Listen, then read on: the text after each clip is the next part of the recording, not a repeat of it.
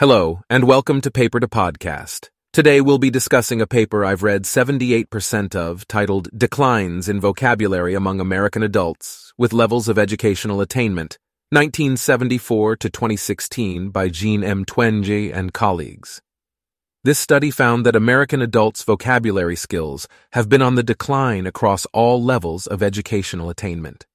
Shockingly, the vocabulary of college graduates dropped by more than half a standard deviation during this period.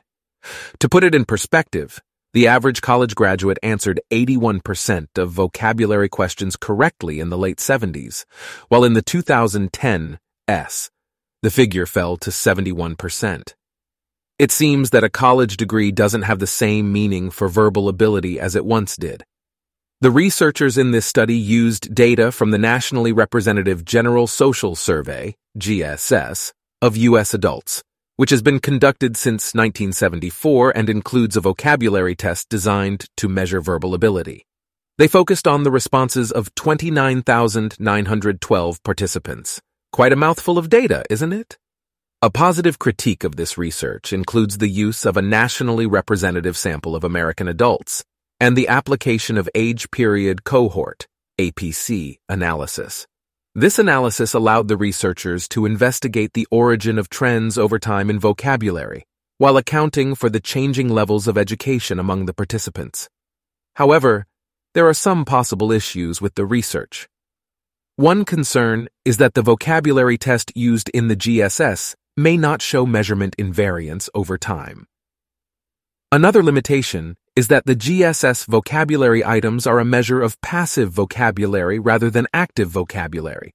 Additionally, the unchanging list of words in the GSS test may have become dated or used less frequently in books, making them more difficult for modern populations to define.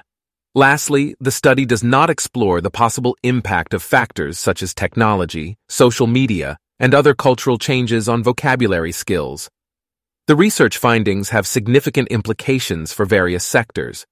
For educators, the results may prompt a reevaluation of teaching methods and curricula to better facilitate vocabulary improvement, particularly at the college level.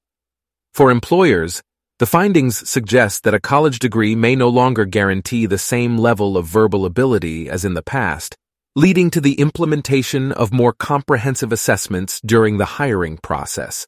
In the publishing industry, the results could inspire authors and editors to reconsider the vocabulary level used in books, magazines, and newspapers. Finally, the research could also have implications for the development of language learning tools and resources. So, what do we make of this decline in vocabulary skills? Perhaps it's time for us to collectively raise the bar and strive for linguistic excellence. Or, in simpler terms, let's all start using bigger words, folks. You can find this paper and more on the paper2podcast.com website.